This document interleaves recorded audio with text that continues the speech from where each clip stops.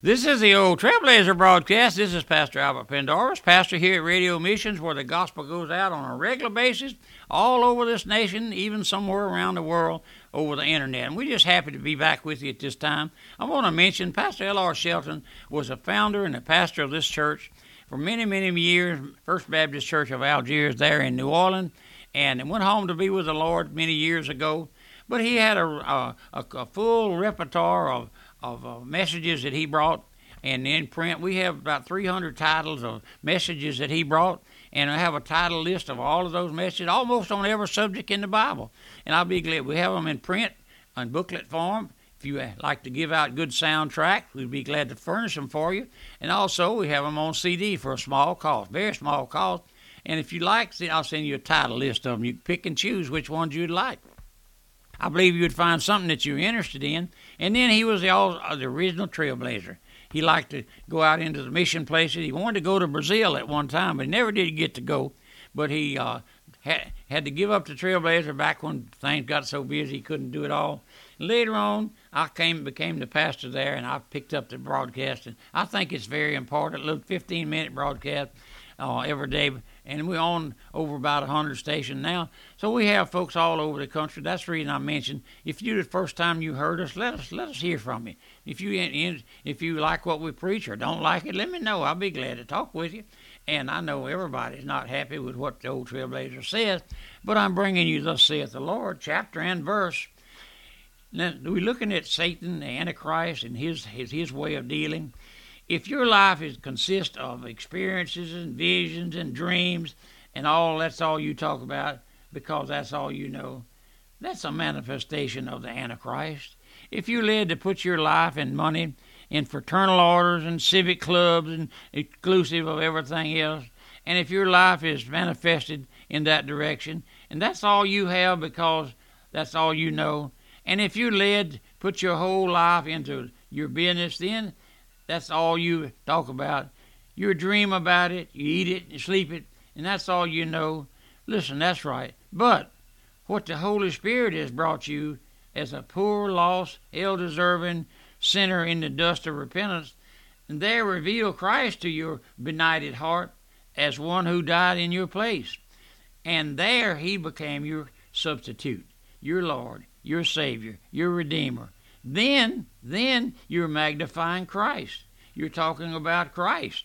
And he causes you to know who you are. He causes you to think that you that you know. Everything else pales into insignificance. Then as you go down life's pathway as a stranger and a pilgrim, you will magnify the person of Christ. You will magnify the work of Christ on the cross in his death as your Redeemer. You will magnify the Son of God in his resurrection as your justifier. You will be talking about the Lord, waiting for him, the Son of God, to return from heaven. What is your hope this morning, my friend? Is your hope, are you waiting for the Lord to return for you? I often conduct funerals and here and there and yonder all over the country, and I remember one time in New Orleans, they have those great big old cemeteries down there, and I was conducting a funeral on Saturday morning.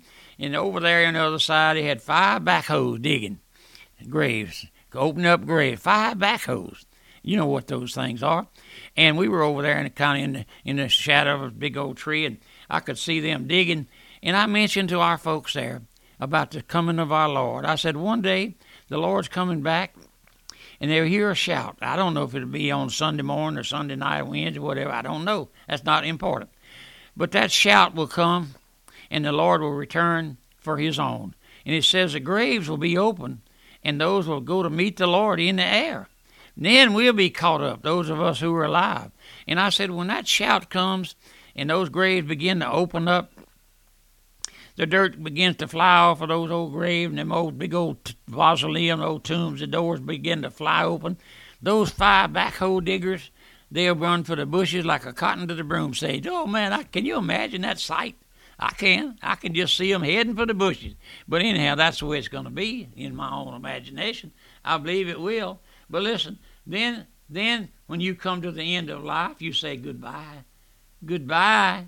Listen to your friends. You can say, I want to meet you on the other side. we have a song, Meet Me on the Other Side. And then we have another song we play, Beulah Land. Oh, my friend, it's all well with your soul. You know the Lord. But if you're taken up with everything else, if you're taken up with your business, you leave it behind. Listen, go to hell for your trouble. And listen, in other words, your whole life will be centered around Christ if you know the Lord and his work of redemption. But listen, now, my friend, there's a difference between your spirit and the Antichrist spirit. And you can test every man's ministry on that one point. That's the testing ground. That's the divide. Now, you can call me crazy. Folks do. They call me a lot of things. You can, and the Spirit of Christ. Listen, testing ground. Now, you can call me crazy, as I said. Call me ignorant. Call me old speckled bird. Call me a fool if you want to. But let me be a fool for Christ's sake. Some folks call me a screwball. But listen. What about eternity? Oh, my friend. And let me tell you something, my friend. Is the Son of God, that is deity, is Son of God your hope, my friend? We're going to get back to it. The only thing that will stand at the judgment bar of God is to be redeemed by the blood of God, by the Son of God. Oh, we sing that song, Redeemed. How I love to proclaim it. I like to read that story, and I preach on it quite a bit, how those Hebrew children were delivered out of the land of Egypt there under Pharaoh's cruelty, and the Lord told Moses, have them catch up a lamb on a certain day, and certain day kill it and put the blood in a basin and sprinkle it on the doorpost, and on a certain day, the Lord's going to come through and stand over every door. Take that blow that's designed to kill every firstborn. You know that story. Would you go there and read it? And then they carried them through the Red Sea on dry foot. I have people tell me, oh, that Red Sea was about knee deep is all it was. But no, sir. They went across on dry feet. Now the question I face you with at this time, do you know the Lord? I've been remiss in not asking you, are you saved? Can you look up in the starry skies and say, thank you, Lord? I'm talking about by yourself, out there on the back porch, by yourself. You know, folks don't want to be by themselves. No, folks don't want to be by themselves. Their conscience bothers them so much. But let me ask you that question. Do you know the Lord? Can you go back to the time when the Holy Spirit opened your heart and let you see that you were a lost sinner? I can do that, my friend. But I hope you can too. But listen, can you go back to the time when you took your place as a lost sinner before God and cried for mercy? Have you ever asked for mercy, my friend? If not, then you're not saved. Do you know Christ? Do you? Maybe you've never heard that before. Do you know the Lord? Can you say this morning, I know him. I know whom I have believed, Apostle Paul said, and I'm persuaded that he's able to keep that which I have committed against that day. What day? That day of when the Lord returned.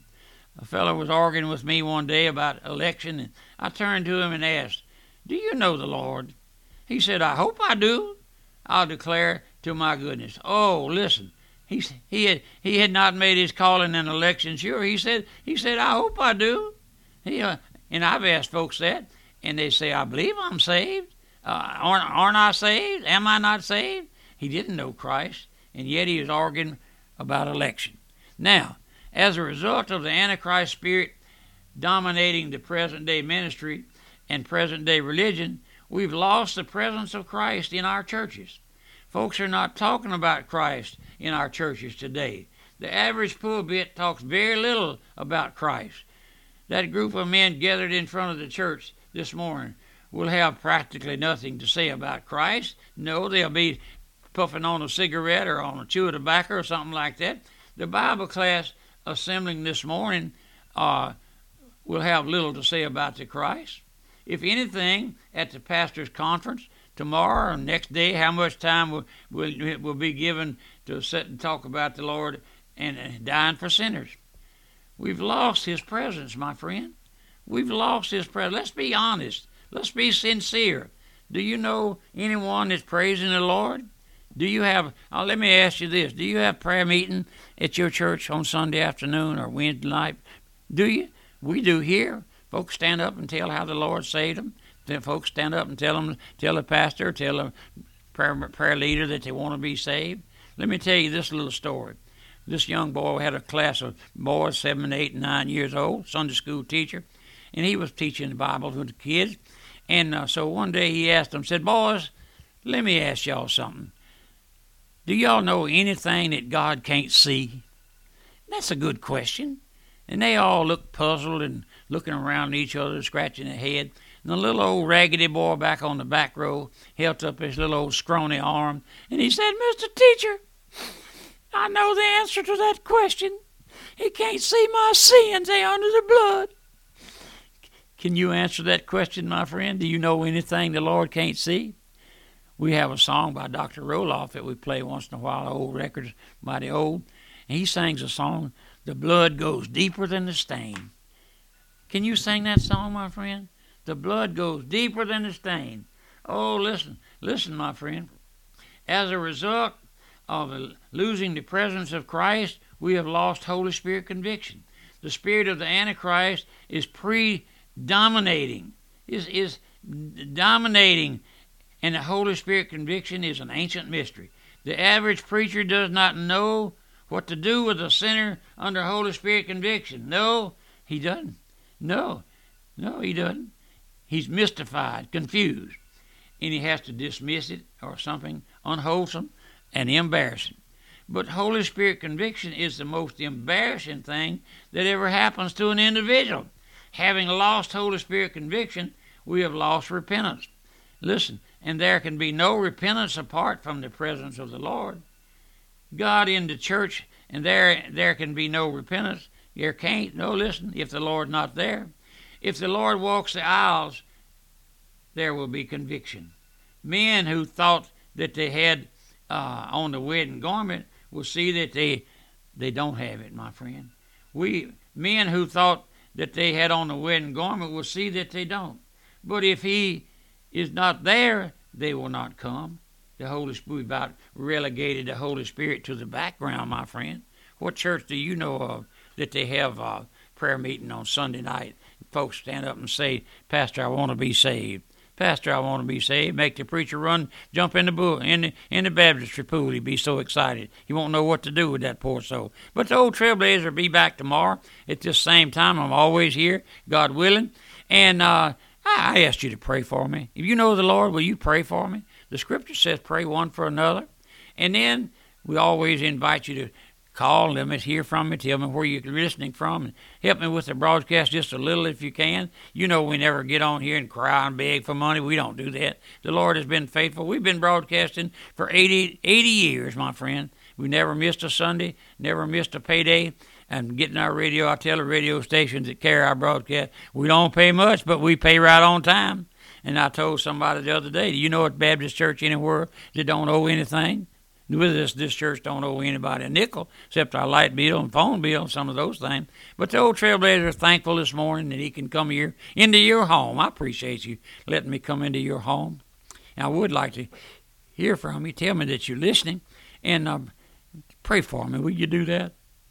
My only purpose is to see you saved if you're not saved.